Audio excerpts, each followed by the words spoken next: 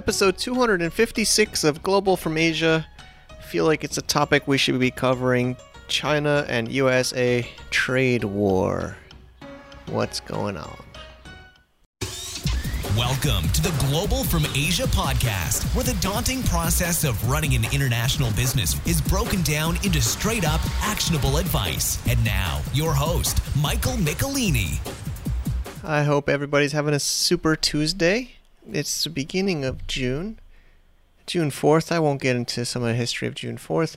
We are talking about the hot topic, China and USA trade war, which is a one that's been filling my inbox and social media accounts for a few weeks now, most of May, I think. We'll talk about the interview, but it's been a lot of stuff happening about this topic, getting many people in our little world here of cross-border trade and e-commerce and business and Asia, and even the show name Global from Asia. I mean, there's been a lot at stake lately. I mean, I guess it keeps things interesting. Hopefully people haven't lost too much sleep. We joke about that a little bit in the interview. And today, I think this one is going to be a very popular show. We're going to be also launching a survey today on the blog. I want to hear from you. I've been talking to amazing people at Wall Street Journal, South China Morning Post, Frederick at China Importal, talking to Chris Davey, FBA for You, talking to people all over this space in WeChat groups and private messages and member calls at VIP, GFA VIP, and all this stuff. And I want to try to make an industry report, maybe some kind of a white paper or data research. So if you want to be part of this report and you want to also have your voice heard and get that report in return, if you so choose to get that report, we're doing some research here at Global from Asia. You can check out some of the insights I've been hearing already from the trade war, and you can fill out your survey as well as a cool little poll, which is fun. So there's two different ways you can engage and interact. globalfromasia.com/trade war survey, all one word, no dashes, no underscores, none of that fun stuff, just trade war survey, or check it out on the show note linked.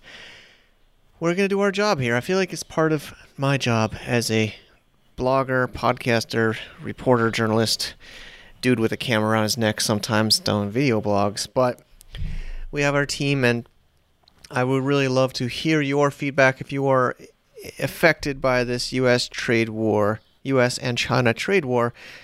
I think it's going to affect everybody. You know, if anybody from the course factories in China, we have Forest Shipping today, Cornelia, of course, shipping companies, sellers, importers, brands, and even the end consumer in America. You know, my mom and dad buying off Amazon. I don't know, I think they mostly buy in Walmart. But for everybody buying products in America, I think you're going to be feeling it. I think Christmas is going to be a little bit more expensive for the gifts this year. I think no matter what. But if you want to give me your insights, definitely take us up on that offer. I will have it rolling for a couple of weeks, maybe until mid-June. And then I'll be digging into data with our team and making some kind of an industry report of the findings. So the more insights we get, the better. globalfromasia.com/trade war survey. We have trade shows too. Got a lot of different things going on in this world of the cross-border business. So I want to get into the show, and then I'll do the blah, blah, blah at the end. I'll also get some more insights of what's happening. And I'm doing this all before my kids come home from school. We are getting the studio rocking and rolling here. Let's tune in. Cornelia, the head of international business development from one of our partners and sponsors of our many things here at Global from Asia, Forest Shipping. We had the founder on the show as well, Forrest Zhang. Same name as the business. And the previous episode, we'll link it up on the show notes. Cornelia and I have a discussion about this whole trade war, and I think she's a great guest to have. She gives some insights. They deal with Chinese sellers as well as international sellers. They ship from their 80% of their market is Chinese goods to U.S. markets. So they must deal with a lot. I mean, over thousands of clients, lots of inquiries every day. So, of course, support our sponsor. Definitely check them out. But this show is very insightful, very helpful.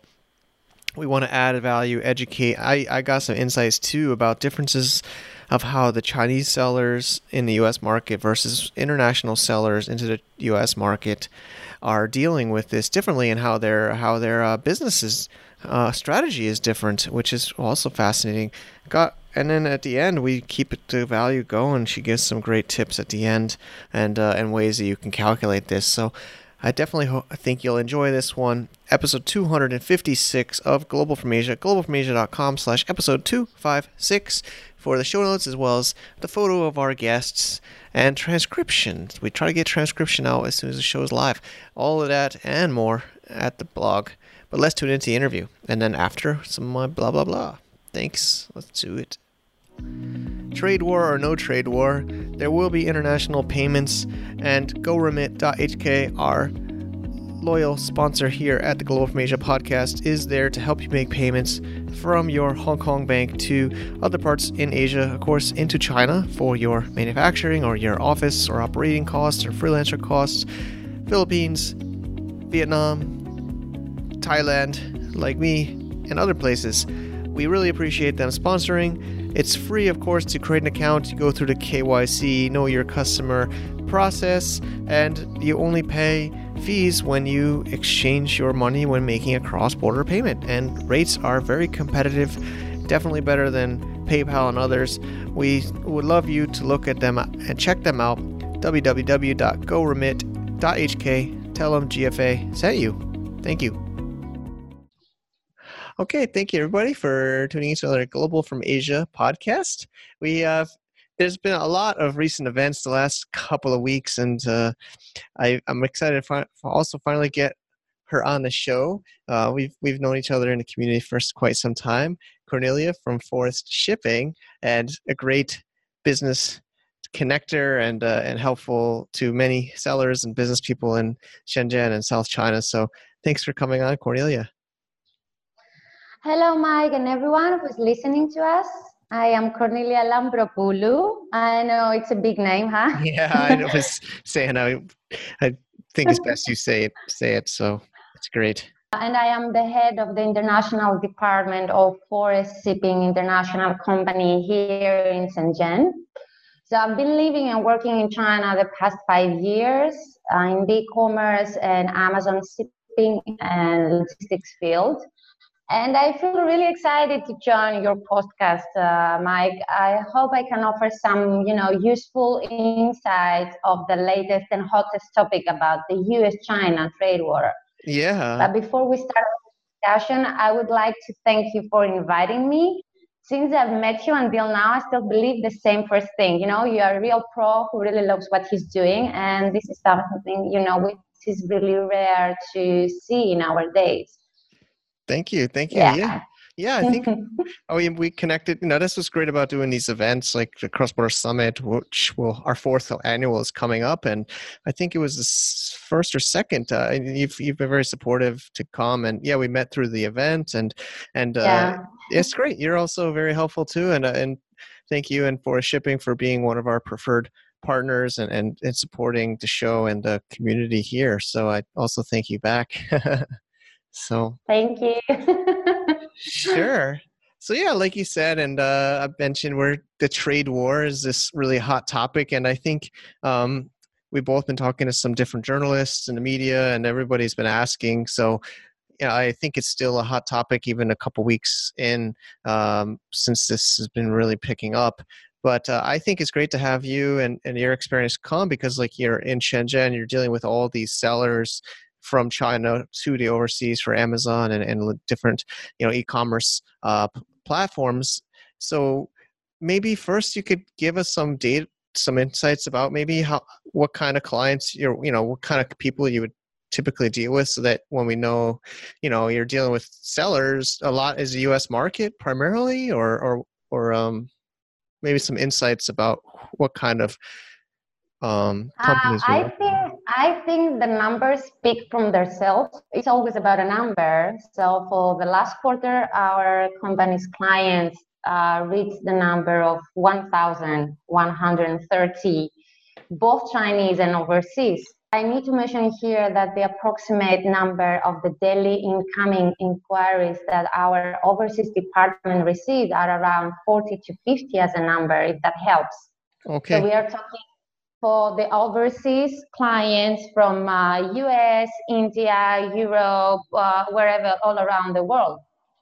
Okay. Now, of course, I think the most interesting number is the percentage of those shipments which actually leave from China ahead to the US market. So, well, this number is huge, and it's close to 80% out of all our total. We have clients all over the world. We also have clients here in China. But I think the most important number and part is to say that this 80% means that wherever you are all around the world, you're shipping from China to US. And that's a really big number. Yeah, it's huge. It's huge. It's we'll get into hopefully, everybody gets through this okay. We'll talk about some of the good and maybe the pros and the cons. But yeah, and like just another point for listeners to make sure that they understand. A lot of times, especially when we've both talked to some different reporters, and people think it's like U.S. sellers and Chinese sellers, but there's sellers all around the world that maybe Australia. They're just because they live in Australia. There's a friend of mine, Chris Thomas, that has a podcast there, The Australian Seller. Definitely check it out. It's a good one about but they don't just sell in Australia, they sell in the US and they buy from China. So, I mean, anybody anywhere can buy from China and sell to the US. So I think a lot of times people ask, like, how's it going to affect US sellers? It's not really, it's maybe people selling in the US, which could be a Chinese based seller selling in the US Amazon market or anywhere in the US really. So yeah, I think that's a good point. So, but like you said, 80% of your clients are importing into the U.S. and selling in the U.S. market, which is... Yeah, we have many clients also from India that they sell, into the U.S. market. So, it doesn't have to do where you're actually based, but it has to do more where you source your products from and where you send them, where you ship them. So yeah. So this trade war, I can't remember when it first started. I feel like at least in my mind, there's been a couple different milestones, but I think at least for this latest craze of talk about it was a tweet. At least I think it was a tweet or something in like around mid-May where Donald Trump says, China's not seems to be willing to do what I think they said that they were going to do, and we're going to stand firm and make it 25% increase from 10% to 25%, something like this. I don't know if that's maybe what you remember or how you've seen this unfold. So or maybe I'm wrong. So actually, the story started at the beginning of 2018. The U.S. tariff policy was introduced in 6 core stages throughout the year. But I think I shall not go deeper into this, as many back and forth talks had been going on during that time. And I'm afraid that will create more confusion than clarity to our listeners. Sure. So over the course of 2018, the Trump's regulations levied import tariffs on nearly, just listen the number, $280 billion of U.S. imports, with rates ranging between 10 and 50%.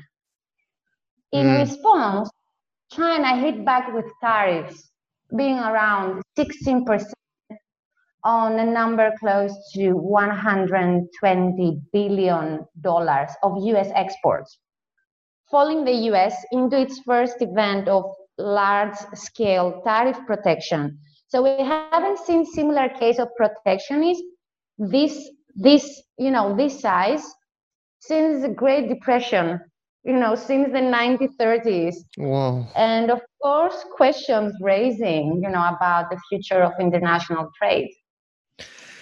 So Yeah. now we go back to what you said, because you were right. Most of the people, they thought that actually the whole thing started in the middle of May. But if we go back exactly 1 month ago, it was on 13th of April, we had the private discussion. There was a private discussion in Beijing between Chinese and US official representatives. So at that time, the whole scenario changed again. And it took back, our hopes that this endless trade nightmare would have finally reached to an agreement. And then after 5 days of this, boom, it was when you actually saw the Trump's Twitter announcement on the increase of the US tariffs. So what happened? Of course, there's a background, I guess. Sure. From the US side, China was accused that was going back on its former promises. And the US side said that they had basically reduced the 130 page agreement into 103 pages, leaving many arrangements out of it.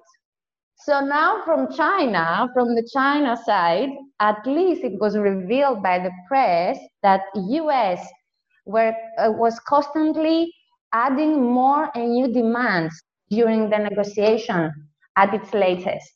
But there is no official reply from Beijing on this.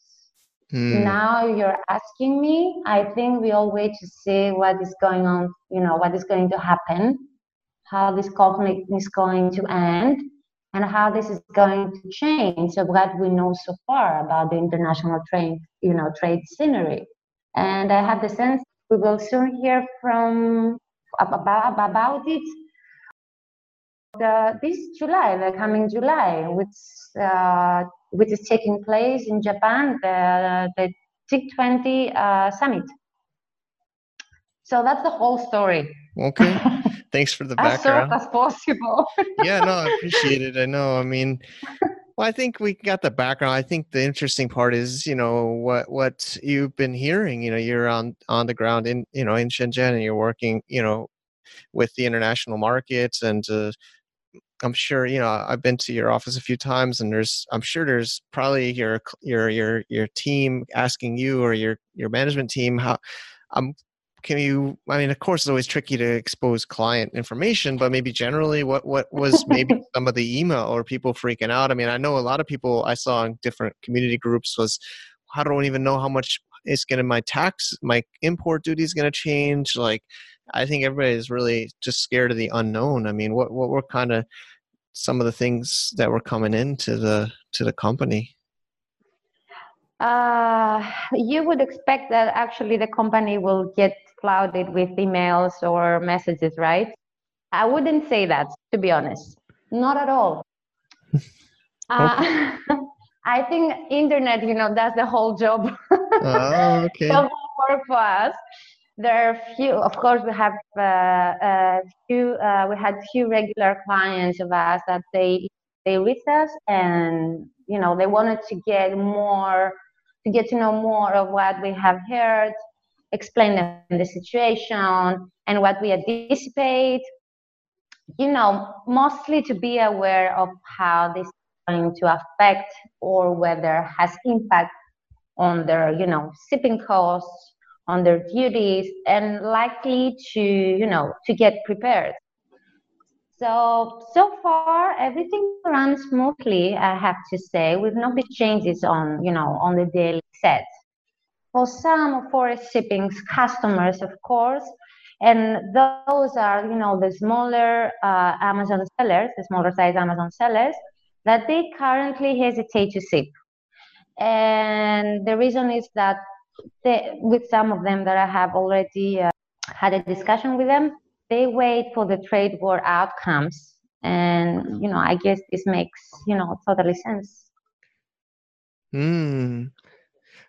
Actually, I wonder the dates. I swore I read something like if it's already on the sea, it wouldn't be affected, but things leaving the port, I don't know when things take effect. I guess obviously it depends and it's political. Do things happen so fast? I mean, usually politics and government's slow, right? Or does these things take effect, when do these things constantly change? I mean, I don't know. Wouldn't it take a long time or to take effect? Probably yes, probably not. Unfortunately, I cannot reply to this, to these questions, and be certain that when or Yeah, it's whether. true. It's So true. I cannot say yes. It's going to be. I think that they do not even know when they will actually start, affecting this.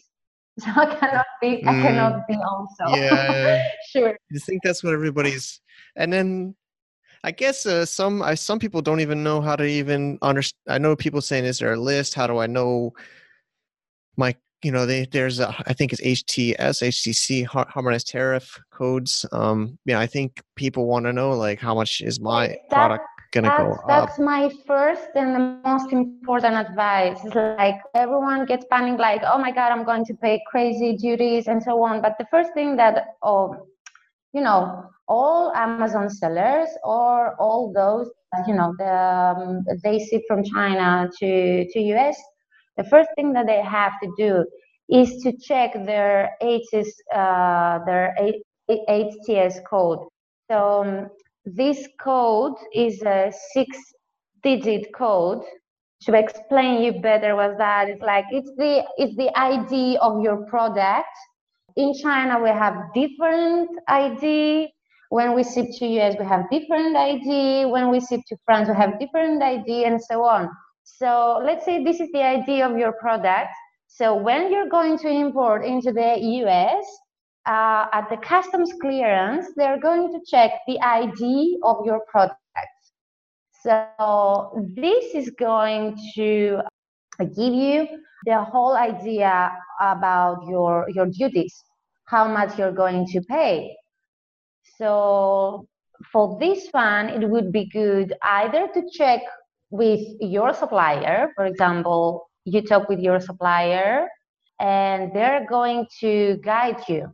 So if the suppliers cannot, then you will probably need to go to the official side of the US customs, that they give you a better, overview of which should be the best TS code, HS code. They use both of these words to give the best ID and know exactly how much you're going to pay for duties. I don't know if that makes sense, but you need first to check your HS code, your US HS code, to all our listeners and to all those that they want to ship from China to US. Agreed. Yeah, we'll link it up on the show notes. Some of these resources, but yeah, basically, because it depends on the. It's not. There's been talk about 10% and 25%, but I think it also depends on like we can call HS, HTS, the tariff code. So it's unfortunately it kind of depends on the product category. It's not Yeah, like I think exactly. there's might be some people, some are more affected than others, and so yeah, definitely I At think least for anybody now. listening. At least for now, it's like there are 3 stages that they say that they are going to follow regarding the ACES code. Those 3 rounds, let's say, in a series of tariff announcements have been already announced, but we need to continue to check the status of our HTS code, to stay updated on each round of announcements.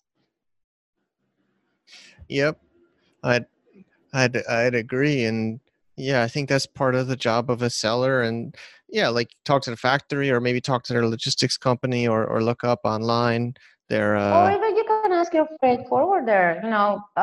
For example, us, we always going, to talk with our U.S. customs agents and ask them for this product. What do you think should be more suitable? What we could, suggest as another option. But again, it's not on us. It has to do with the U.S. customs. If they decide that they want to name your product, give another idea on your product, there's mm-hmm, nothing that you can actually do. exactly. Yeah, You know. there's others. Oh, go ahead. I mean, there's others. I didn't put it in the interview, but some people are like, "Oh, can I just send it to Hong Kong first and then send it to Yeah, US and say yeah. it's made in Hong?" I'm sure you guys got that question, or I guess just to make sure people understand that that doesn't work. Unless you want, I don't think Forest Shipping would do it, but maybe some really small companies would lie. It's basically lying on paperwork of where the origin of the product is. So yeah, I don't think any logistics provider, freight forwarder, customs agent would want to facilitate a seller to basically forge documents on the origin of the goods, because that's basically, from where to where, but yeah, I'm sure people have probably asked you guys that, and people have been asking over here that too.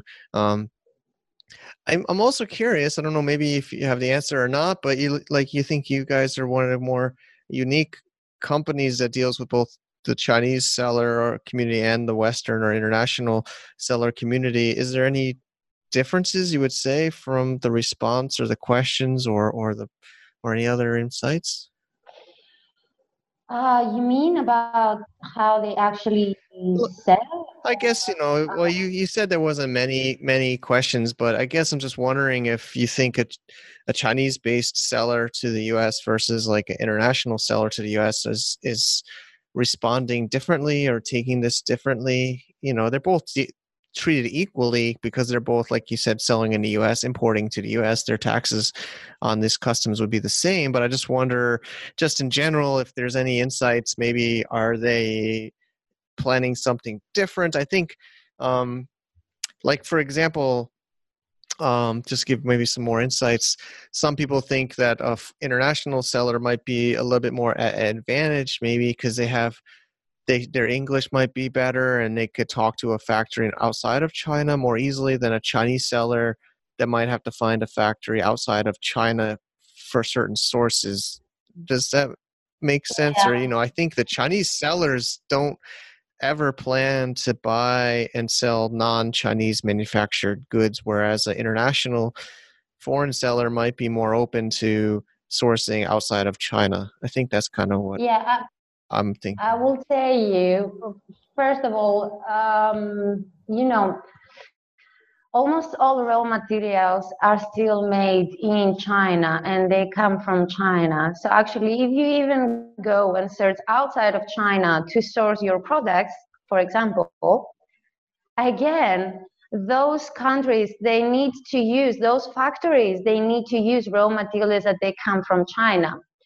So that means that Chinese sellers, I believe that they're going to hesitate to, change their local suppliers, but also the international sellers. I will tell you one thing, which for me, it makes difference on the whole story. So we work both with Chinese and international sellers. And there are differences, but I think that they are all derived from the same main factor, the word competition. I will come to your question. So Chinese sellers are more competitive than Westerns. And this is something that many of us who live as expats in China can distinguish and understand of what I mean by that.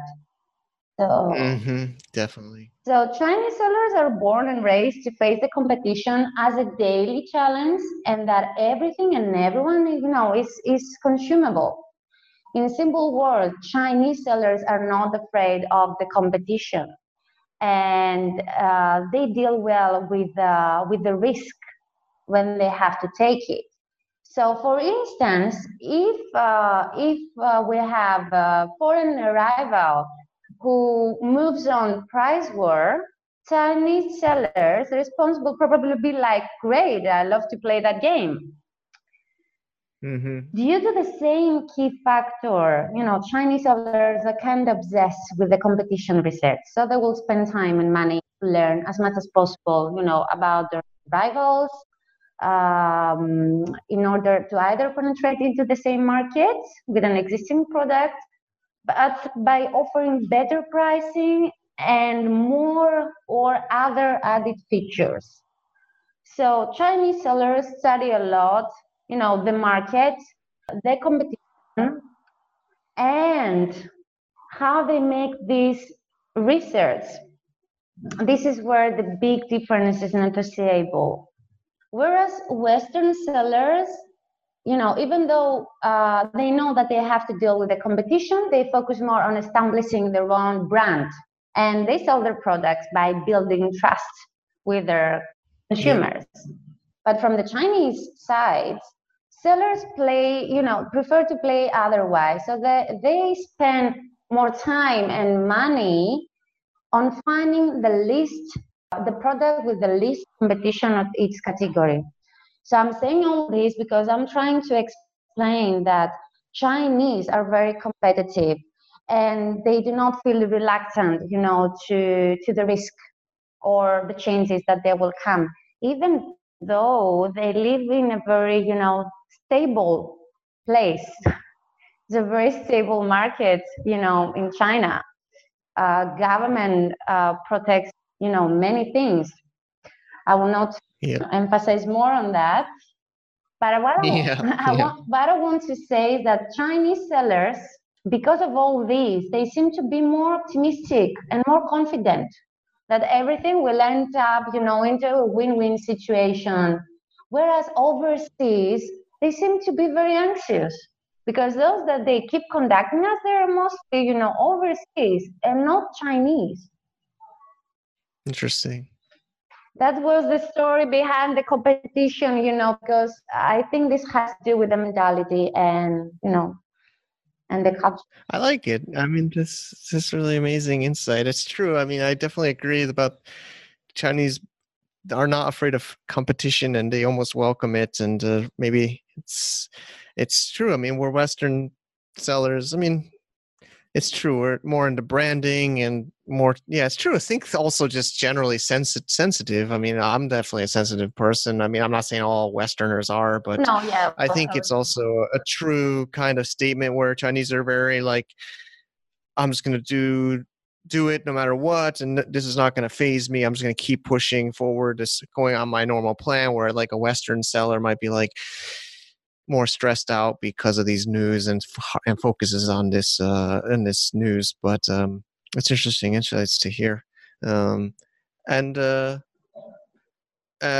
have you, of course there'd be some juicy news, like I give you some more insights. I've talked to a lot of people about this. So like one example is I just put in credit. I mean, he also listens to the show, Frederick from China Import Hall. He was talking to me in WeChat, and he said it's not so easy for people to move out of China, like you had said, Cornelia. And he says, if they were to try to move, especially if it's some very unique product with molds and their infrastructure, if the prices gets too high where the market won't bear the increased price, they'll just have to go out of business, or change their product, like they can't just go to Vietnam, or they can't just go to like another country and just make it, like it was a little bit scary. So I don't know if anybody is thrown in a towel or say they're going to sell or cancel their business, or maybe some Western sellers, you say, are more emotional. Maybe they're just getting frustrated with all already it's, it is true. I mean, Amazon's not as easy, and it never was easy, but it's definitely not as easy as it used to be, and it's continuing to get more difficult. So I don't know if anybody's thrown in the towel, or if you have any interesting stories about how maybe people are reacting to this, or I know earlier I asked you too, and you said there's not much news, but I don't know if there's any kind of stories. I will tell you, I know what you mean. So I think Amazon sellers are used somehow to the, ever-changing Amazon landscape. So yeah. I think that Amazon sellers, they have the ability to adapt, because, it's everything that Amazon throws on their way during their business with Amazon. Those, I believe that they're, serious Amazon sellers. But I mean with serious, like they really believe in their product. They have really invested, time and money for what they believe is good. And also that they have their loyal, I would say, consumers that, they keep buying their products, or they see that, still at the market, this product is important to be existed or even makes a difference. would just say, that I think Amazon sellers right now, they're just trying like all the rest, they're just trying to realize how this is going to affect them. So no drama so far. Hopefully we will not have drama because, this thing happens. This kind of thing happen, but we need to be realistic. This dispute over duties might take a year or two or more to resolve, and True. and this might be our new reality, at least for now. That's why I'm saying we need to realize that this is going to affect every pillar of, the retail industry. And you could say that this will somehow modify the supply chain world as we know it until now. So it is a storm and it will slowly pass. Just need to find our new standards and adjust to them in order to move on. Yeah, I've been thinking as you're answering, and we had a mini series here at Global Asia, e-commerce gladiator, and I like, I picked a name, and I think sellers are like the gladiators in the arena of the modern day, world. I mean, like you said, right? They're like stuck. I mean, almost, in it too. I mean, we're kind of like somewhat stuck in the middle of the U.S. and China war, and then we're stuck in Jeff Bezos's world of the fees, and then the storage. There's long-term storage fees, and then there's increased fees, and there's like ads, and there's competitors. Yeah, I mean, you're in this arena, and you're just battling all these huge giants that you don't have too much control of, and you as a seller have to kind of navigate and survive and thrive. And of course, many are doing really well. I think it's true. Like maybe practice meditation, or maybe it's also something about China or Asia is the Zen, calm your mind and just focus on executing rather than worrying about everything around you. Exactly. Cool. Yeah. So I guess for shipping too, is there any internal discussions in management, or are you guys, worried, or is this something that have you seen any effects as shipment has inquiries dropped, as people has I mean, it was really early still, but I mean, I guess just kind of how are you as a business reacting to this, or as a company? So far, we have no particular plans, to be honest. Plan B. Not many things have changed so far for us, and I don't know if they're going to change. And I will explain you the reason, because we have built over the years a very strong and reliable network of partners and agents worldwide, which has enabled us to offer our shipping and logistics services to our clients as they experience them until now. So it's not like we are based and we ship only from China to the US, but we can ship all over Asia, and this is what we also do. But of course, the sellers are not that many. Those that they source from other countries outside China, there are not that many, but still we offer this service. So since we offer international shipping, it's okay for us, Of course, if this keeps going on, we need to see how this is going to affect. And I believe that we will be able to see that within the next quarter to get, a whole overview of whether our sales have dropped or what is going on with the volume. If we have also any degrees on the shipment volumes. Yes, sure about that. But I think it is more like the smaller size companies that their business based on the exclusive model, FBA shipping from China to US, maybe those they will have to face some serious difficulties to adjust. Got it. Okay, that's good to know. Actually, I didn't know that you can do shipping from like Southeast Asia to US. It's not just from China. So that's good for me to even know for my own use, because we use your services too. Because I'm even talking to More, factories I'm in going to make you Thailand. a cold call and explain you everything. Yeah, I need to get on the sales call. But so that's good. So then listeners can also get the help from you for if they do get lucky and find, maybe not lucky, but diversify to have, sometimes you can find the same product. I also have products that I can find if they're somewhat commodity in Southeast Asia as well as in China. So sometimes maybe it never hurts. Just like we always advise people here on the show to not just be purely dependent on Amazon, try to get on like shopping carts or Shopify or Etsy or even eBay or other channels. Just like that, you should also try to have multi-supplier.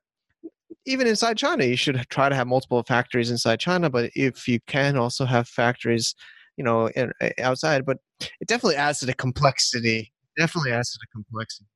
No, it depends. It depends. If you're a private label seller, it's like, if you're a private label seller, it's like, you spend so much time to manage to negotiate with your Chinese Mm-hmm. supplier.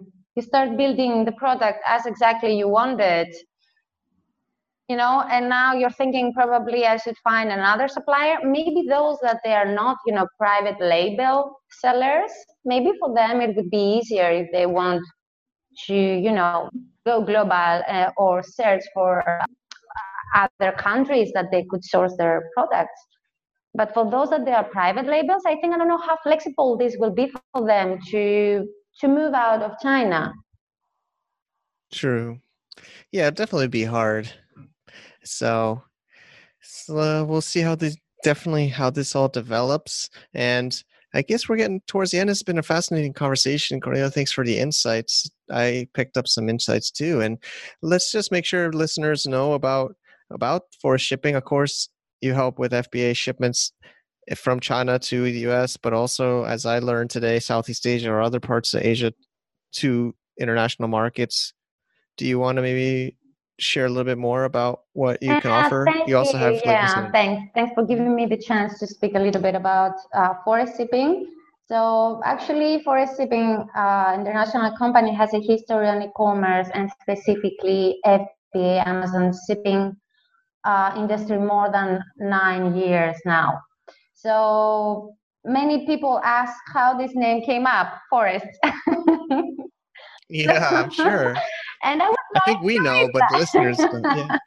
So I would like to reply to this question. So needless to say that Forest is the founder's actual name, who is a real nature adorer. So the company, despite its constant growth, always tries to offer not only cost and time efficient shipping, solutions, but also sustainable to our environment. That's why I really wanted to mention that, because people ask me why Forest.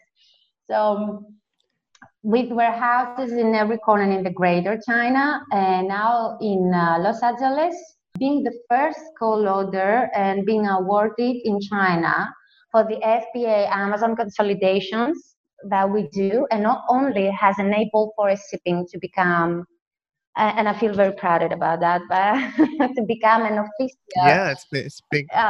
It's really an great. official approved member of the service provider network of Amazon Family Program. So after a long time, we managed to meet all these program requirements that Amazon was asking from us. And right now, all our Amazon sellers, they're also able to find us through the Amazon platform. So our services cover all FBA, Amazon, and e-commerce needs worldwide.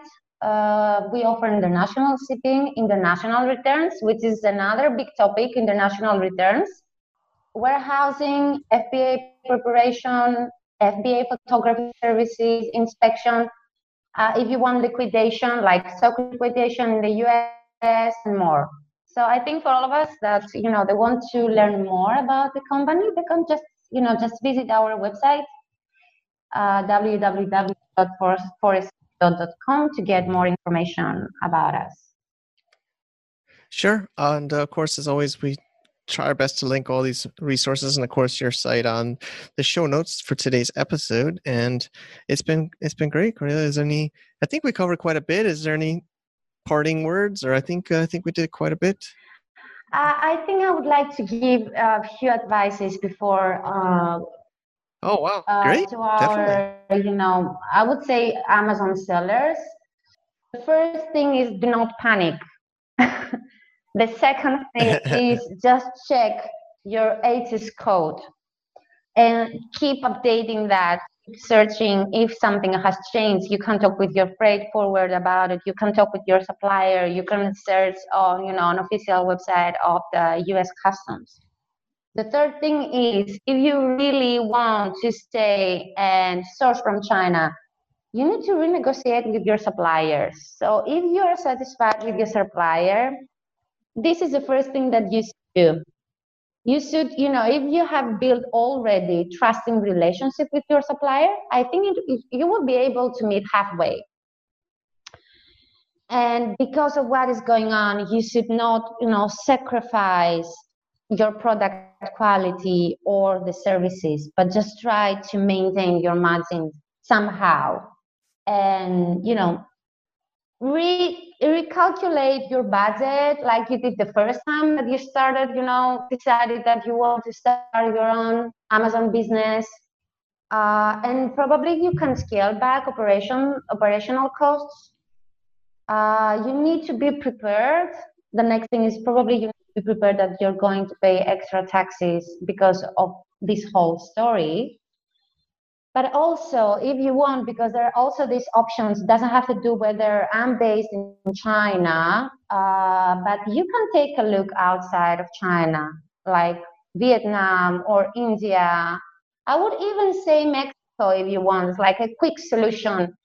But the main thing is that if you really want to keep the quality that you have, those other markets like, India or Vietnam, good or bad, and unfortunately, they have not developed the technology that China has, okay?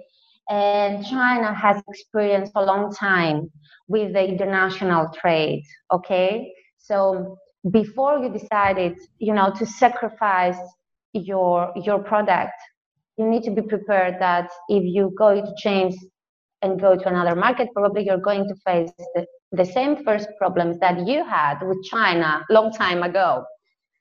Sure. So that's that. I think this is the most important thing. But even if you choose to have a product, US made, this doesn't necessarily mean that the raw materials, they come from US. Again, they come from China. A vast majority of raw materials come from China. So somehow this is going to affect again your prices. And of course, do not focus only on the US, right? I think, Mike, we also need to mention that there are like potential That is markets. true. That is a good point. Like, yeah, you're right. Amazon Australia right now, it's almost 1 year. It's less than 1 year actually, and there is plenty room for new sellers, or Amazon India, which is really fast growing. Again, we need to think also other options. It's not the end of the world. We are flexible, I think, all of us, and especially the Amazon sellers. True. So that's my advice. Really yeah, I like words. I guess it's true. I was focusing on the supplier side, but you can also change the market side or diversify. I mean, I think the best business, is a diversified business, right? Whether you're going to own the company for the long term or whether you're going to even sell it. I mean, showing that you have multiple options for as many different channels, and markets. I think, of course, it's going to be more complex. Of course, you got to be ready to manage multiple markets and inventories, but that's definitely going to make it more long-term valuable and stronger for your growing businesses. So thanks again, Cornelia. Those are great. I'm glad we got to add in that and to to really add even more value to this great episode. Thank you, And Mike. Thank you. Thank you for inviting me, and to thanks all all the listeners. I hope I offer some insights to them, and just choose the best for them and for their business. I just wish them good luck, and calm down and stay Amazon seller. Yeah, just stay in the game. I think there's always going to be speed bumps, and everybody's dealing with this. I mean, nobody's able to get, it's going to be the same for everybody. So, it just we'll all have to just adapt to it. The most important part is staying in the game. Exactly. I'll be honest, Cross-Border Summit in Guangzhou, China has got me a little bit nervous. This US trade war stuff, who knows what's going to happen, but I think people will be there for the trade show season. I would love to meet you. Unless the political climate gets so bad that Americans are banned from China, I will be there. And we will have some amazing speakers. I've been talking to, been on the phone with amazing speakers in our industry for quite some time already. I was literally just in Guangzhou confirming the venue. We've been working on this already for months, and it's a bit of a ways away. Early bird tickets are not yet open to the general public. It's only for VIP members right now. Check out the website. Support the show, www.crossbordersummit.com. Thank you so much for your consideration. Thank you so much, Cornelia, for sharing. She's an amazing woman that's in Shenzhen, 5 years working with e-commerce, logistics, sellers. So it's amazing insights. We will actually also be having her on a live webinar, probably in July. It's the best way to get updated about more amazing stuff here at Global From Asia. We of course try to announce things here on the podcast, but email is I'm a little bit less shy to promote stuff in our email. So if you're subscribed to our email list, you'll get some various insights, usually once a week or so. If it's your first time on the email list, you'll probably go through a mini email e-course. Check it out. Usually just hop on the homepage, globalfromasia.com, and you can grab that email subscription and get up to date for these webinars and other amazing things we try to do here at best we can at Global From Asia. Now for my blah, blah, blah. Well, I mean, I actually learned some things, thanks Cornelia. So some of the things I'm thinking is, I think that's definitely true. I mean, Chinese sellers to the U.S. market, I have to be so clear. Foreign sellers, international sellers to the U.S. market.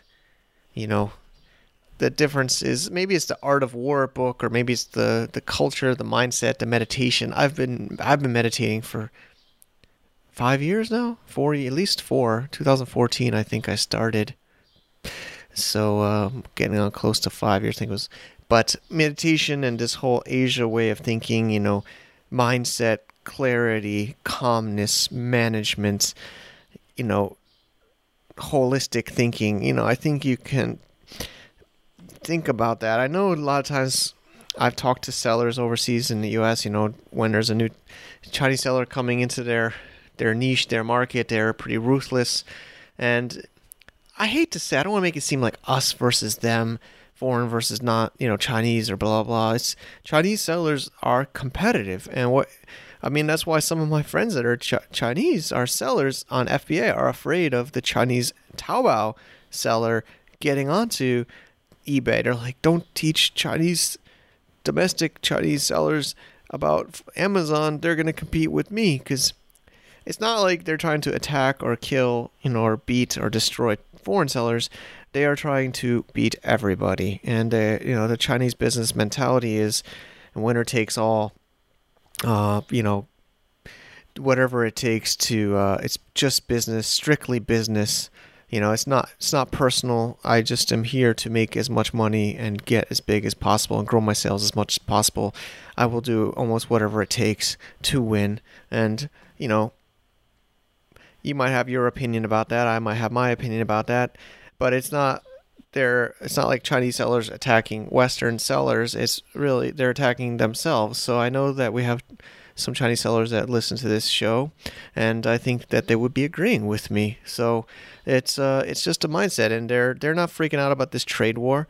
They're just going about their business as normal, and they know that whatever the industry changes, they're going to just be very methodical, strategic, data-oriented, spreadsheet-looking, conversion optimization-looking people. Where it's true, like especially me, I'm not a data-driven person. I'm emotional-driven, and I know that's probably not proud of me to say, but and I've been improving on that. I'm not as emotional-driven, but I think that that's maybe a Western seller's mindset more than an Asian or Chinese seller's mindset. We are more emotional creatures. I my wife even told me, like, the monkey mind, the Westerners, a lot of times Chinese say that they have 3,000 years of history, and that the Westerners are, I don't know if you know, but Wai Guo Ren is the Chinese Mandarin meaning of foreigners. It means outside. Wai is outside country people. Outside country people. The idea is everybody in the world came from China, so we are the less developed people in the world because we're not as developed as Chinese. I hope I'm not offending anybody. I'm probably offending my own quote unquote people as foreigners, but that the Chinese feel like they have more because of this more cultural experience and mindset. White people or foreign people are more like monkeys, less developed. Chinese are more calm-minded, more zen.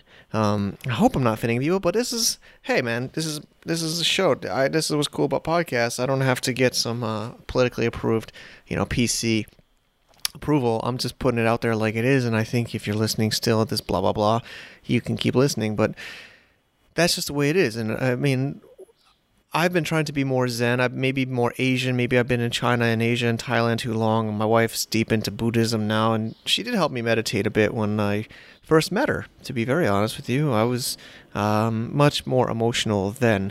But I think that's what makes maybe Westerners or foreigners more creative, more unique. We're not trying to be calm-minded. We're not trying to be standardized and data-driven and processed. We're more artistic. I think generally, of course, I'm talking very broadly here.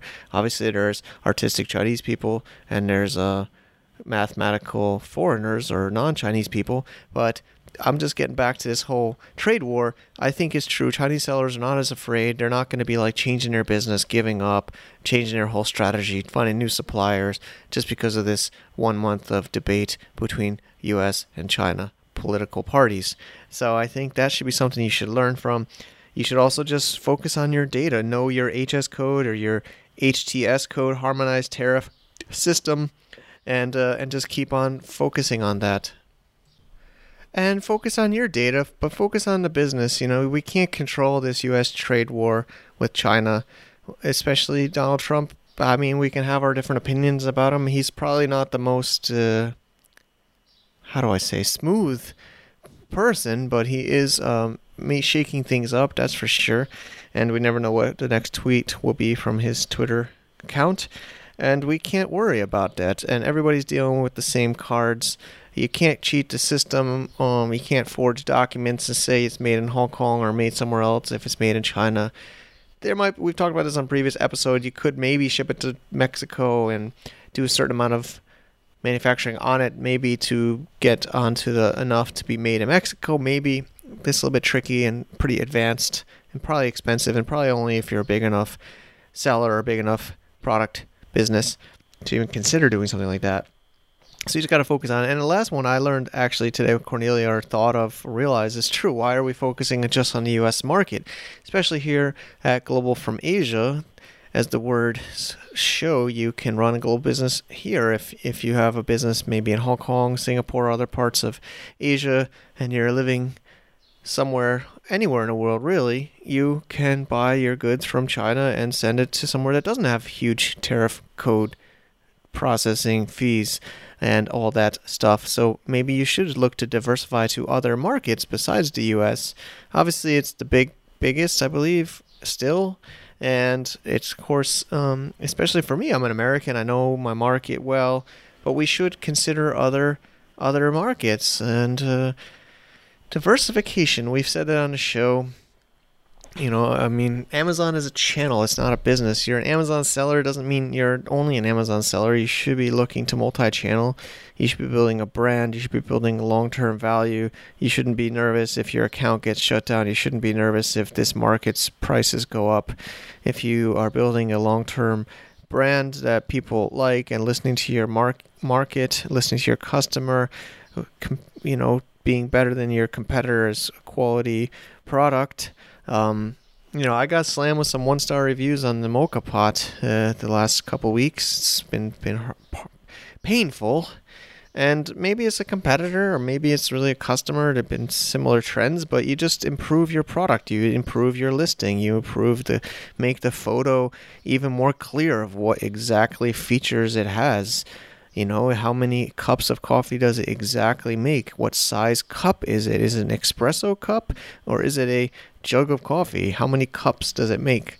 Update your photos, update your text, make your listing as quality as possible, your product as quality as possible. And that is really the goal of a product-based business, whether it's a product or a service. I mean, your like you said, CEO is customer, employee, owner. Customers, I think there's back and forth about customers first or employees first. You need a good team to deliver a good product or service to your customer, but and then owner is maybe raising money, but your job is to keep your customers happy, your team happy, and your owners happy, which is making more sales and more money. So yeah, I mean, we can't control these. I think in life, especially if you want to be really stressed in life, you try to think about things and stress about things you cannot control. I don't think you can talk to the Chinese or U.S. president and change his or their mind. So you just got to realize everybody else is dealing with those same stressful things. And like Cornelia says, the Chinese sellers are just doing business as usual, and they'll adapt. But I do think Western or international sellers might have an advantage if it really does get horrible. I think an international seller will have an easier time finding a Vietnam factory or finding another factory outside of China, whereas I think it might be a little bit harder for a Chinese seller to be able to source outside. Of course, anybody can source anywhere, and you can just send a buyer request. But it won't. I don't think is as straightforward. They're just so used to buying from Chinese suppliers and talking in Chinese, so it'll be a totally different world. But that world is probably years and years or decades away. We will see, and we will keep it up here. Again, make sure I'm plugging that survey. I'd love to have your input on our Global from Asia Trade War survey. globalfromasia.com/trade war survey, all one word. And fill it out if you'd like. No requirement to leave your name or email, but if you do leave your email, we will send you that result as some kind of a pretty PDF, and maybe make more of these white papers or research or surveys. I mean, I think that's something, as our traffic and community has grown, we can tap into this community. And I've been talking to people at different media outlets, and they want to hear this stuff, and by you letting us know, we can know more what you're concerned about. Maybe it could even turn into more podcast shows and events like Cross Border Summits. So thank you so much. Have a great day. Thanks for listening. That's it. To get more info about running an international business, please visit our website at www.globalfromasia.com. That's www.globalfromasia.com. Also, be sure to subscribe to our iTunes feed. Thanks for tuning in.